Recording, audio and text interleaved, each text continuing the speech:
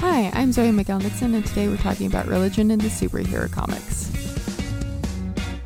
She don't mind what you say. It's okay, overplayed day by day. Hold your head. Welcome back after a barrage of technical difficulties and just, life stuff. I've decided we are bi-weekly again, and I really hope this works out because my microphone is messing up today and I'm at my parents' house and I'm hoping there's no noise as I record this. If this is your first time joining me, the Pop Culture Papers is where I look back at papers I wrote about when I was consuming pop culture for classes, what I was consuming, reflect on those times, the art, and talk about what has changed. So as we have just came up on the release of Spider-Man No Way Home, which I have already seen twice, and it's Christmas time. I have been planning this episode for a minute. I thought there would be no better paper to do than for my freshman foundations course of race and identity in comics. This one is going to be a little different as I talk about a hodgepodge of different characters and stories in this one. So I'll be explaining a little bit more about why I wrote this. The title is Religion in the Superhero Genre. So I remember our professor said we could write about anything pertaining to our identity, and seeing that even though I liked the topics we discussed, it was my last class on a Friday and 3 hours long every week for the first semester of undergrad. So I tried to make it something personal to me. I grew up in a born-again Christian household and pretty conservative for the most part. Yikes. If you know me now, you know exactly the story, kind of. But yeah, we're just going to keep rolling with it. Even when we lived in the liberal states of Washington, California, Nevada, and Colorado, our church attendance was semi-consistent if we were near a Calvary Chapel or a Filipino-American church. But as our family grew and moved more, it was harder to both wrangle all of us to go, dependent on my parents' work schedule as they were nurses, and increasingly difficult to find a church we all agreed on, more or less. Growing up, I was the consummate good girl, oldest child, good student, active member of Christian club, hardly broke any rules, and so on. You get the picture. When I wrote this around November 2015, I was still mostly in the throes of evangelical Christianity, but I could almost start feeling myself starting my deconstruction and reconstruction around here. I won't bore you with the discourse and gritty details of religious trauma brought about by the fire and brimstone I grew up around, alongside being raised in purity culture, which, thank God for therapy because, a lot of undoing there. Both of which things I'm still dealing with in my own way, but I'm happy to say that through it all, I found a path. I still identify as a Christian, but not as one steeped in the traditions or beliefs of the American Evangelical Church. Rather, I go to a church that has 3 statements: an LGBTQIA plus affirmation statement, a women's empowerment statement, and an anti-racism statement, and that's the closest thing they have to doctrine. Big shout out to Paradox Church, because without them and their amazing team that they have, I don't know where I'd be in this reclamation of my faith. With them upholding that sermons are meant to start discussions and not end them, and that we are to see and embrace Jesus Christ in all, it has opened me up to so much more than the narrow trappings of legalism in religion, and specifically, the American Evangelical Church.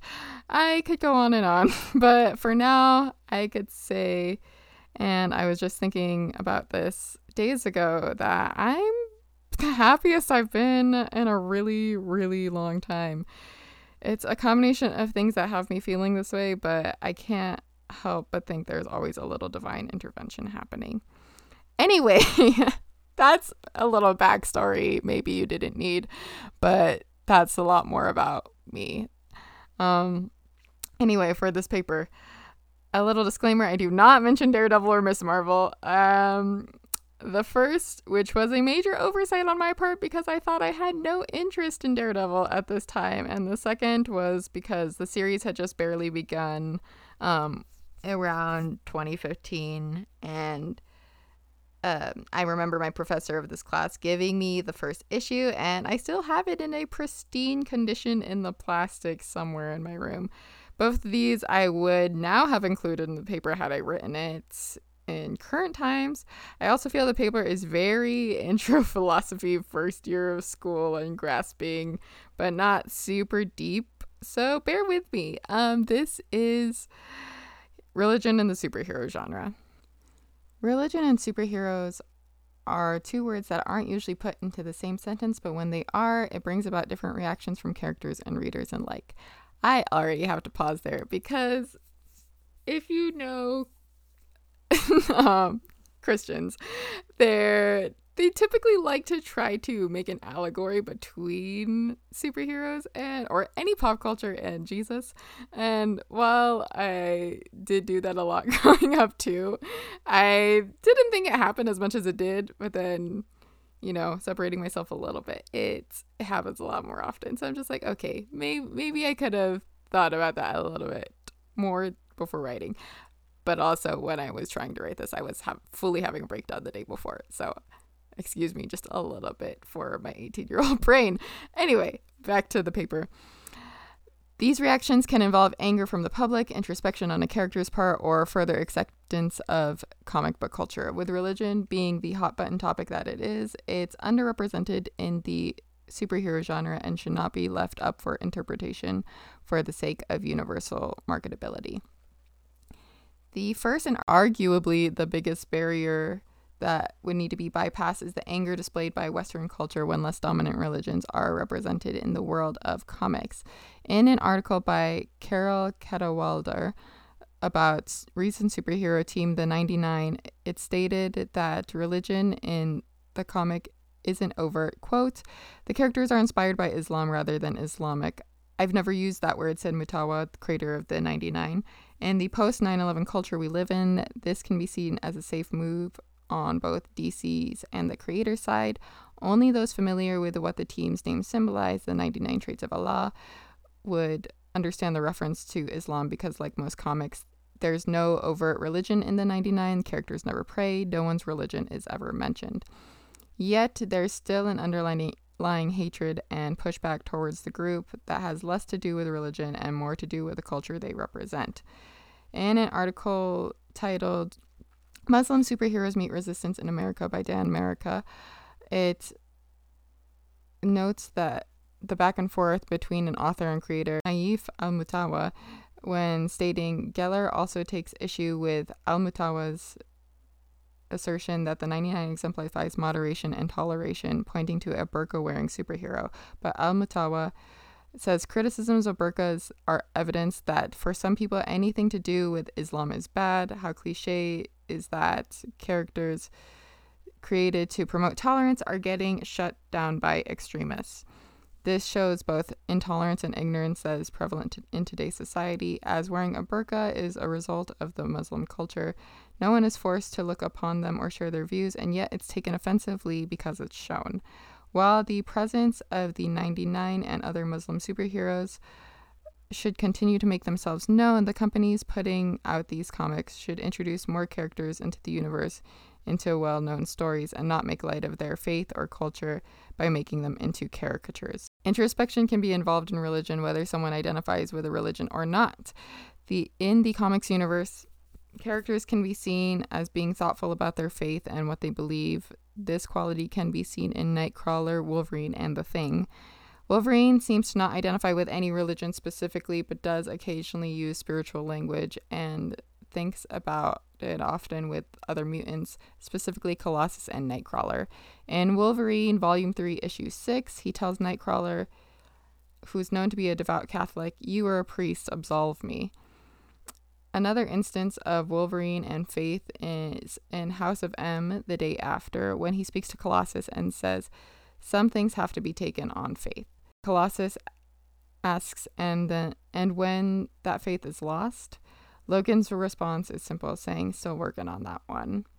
Wolverine is in a very human struggle with what he believes and seems to be open to exploring his faith, but it is his own humanity that seems to be getting in the way of fully believing anything beyond the world he lives in. Other characters, like the Thing, claim their faith but purposefully hide it. A notable exchange between Mr. Zuckerberg and Ben Grimm about faith. All these years in the news, they never mention you're Jewish. I thought maybe you were ashamed of it a little. Nah, anyone on the internet can figure it out if they want. It's just, I don't talk it up as all. Figure there's enough trouble in the world without people thinking Jews are all monsters like me. This is interesting because it's made clear that Ben's faith isn't hidden. He just keeps it to himself to avoid changing the perception of others, which makes you wonder how many other superheroes could be doing the same. These examples could help readers explore their own spiritual path and could also be incorporated into more storylines as background information and rationale for the actions of these characters. I really like these exchanges with Wolverine and the Thing, because with Wolverine, where he says, I'm still working on that, it's one of those things where you talk to friends and they're just like, well, then what happens when, bad things happen? And you're just like, I don't have an answer, but I'm working on it. And I think that's just something I've defaulted to a lot, where it's like, I don't have the answer, but maybe I'll get back to you on it someday because I'm still figuring it out. I'm only 24. Like, I really don't know. I'm learning a lot. And then same with Ben, and maybe not introducing his faith right away, because there are a lot of preconceptions when you tell someone about your religion, because it's like sometimes people will say like, oh, she's a Christian. And it's like they immediately think that I'm just like some conservative, that I'm just like, absolutely not. Absolutely not. So I'm just like, no, just talk to me for a little bit and I will tell you where I stand right now, because, everything is fluid. But yeah, I'm going to try not to go on a rant here. So I'm just going to continue on with the paper, and here we go. While some can argue that comics are a large part of the American culture, the superhero genre is one that people are still hesitant to embrace. This is not super true anymore. As you can see, everyone will blow the doors off of an MCU movie, and so we will keep going. This could be exemplified in a single statement. As one can see from all these critics, superhero literature is relegated to the lowest tiers of artistic and literary recognition. A response as to why people also take comics seriously is the ability of the medium to imagine and to dream, which often overlaps with the religious experience. While a reader may identify with a character due to their faith, others may not, in which companies fear alienation and division from their readers. Larger publishers such as DC and Marvel have a wider readership to worry about. I don't know of any mainstream publisher who would bite that bullet too hard, not in fear, but in concern of not wanting to divide their audience. Comic book writer Fabian Nicieza says, those who are already wary of comic book culture may be further distancing themselves from the superhero genre. The comic book companies have a responsibility to their business and their readership, and have to be careful to not cross the fine line between the two and put both parts in jeopardy. Only time will tell if religion can make superheroes more accessible to people, or even if more religious superheroes will be added to the universes of DC or Marvel. But taking a step towards telling the stories of those who hold spiritual identities could help the genre be seen as a legitimate form of literature, given that the treatment of those characters is appropriate. The importance of religion is often not understated in our everyday lives, but is underrated in the world of comics because of factors like the public's reaction, evolving storylines, and reluctant acceptance of the superhero culture.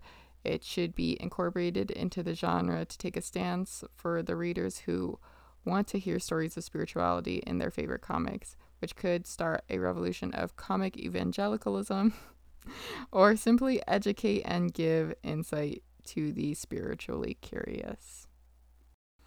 I think some of you might have known why I laughed a little bit there at the end when I mentioned comic evangelicalism, because then you might have remembered a little bit of Bible Man, and there are comics where they just do the whole Bible in panels. So those exist already, and I just remembered them. But what has changed? Pop culture wise, Daredevil completed its run in 2018 on Netflix and now sits at the top of the Netflix MCU shows for me in the way that Matt Murdock navigates and questions his Catholic faith. And it's super exciting that he will be brought back into the fold because of the new Spider-Man. I lost my mind in the theater. I love Matt Murdock so much. The Eternals deals a lot in unquestioned faith, but one thing that did it even better was Loki, in the way the TVA was shown and how they just didn't question anything that was happening around them. And it is about religious trauma, surprisingly enough. I will not go down the rabbit hole this time, but if we want to talk about it, we'll talk about it. Miss Marvel will be coming out on Disney Plus, and Kamala Khan will be the first Muslim American superhero to be portrayed in the MCU. And I already told you what has changed for me, but to add on to my little tangent from the beginning, I direct some of the live streams for Paradox when we were coming back from the pandemic in April of this year to about July, and we'll drop in occasionally to volunteer for a directing shift or assistant director gig when they need me.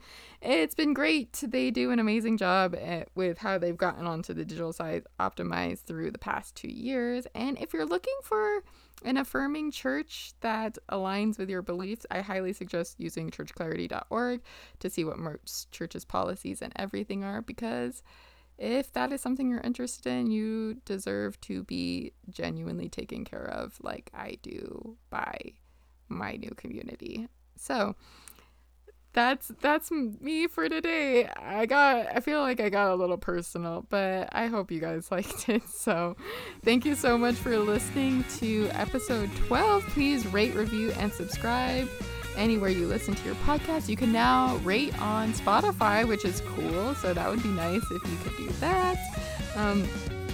A big thank you to Mandala for letting me use She Don't Mind as my theme song. You can find them at Mandala CT.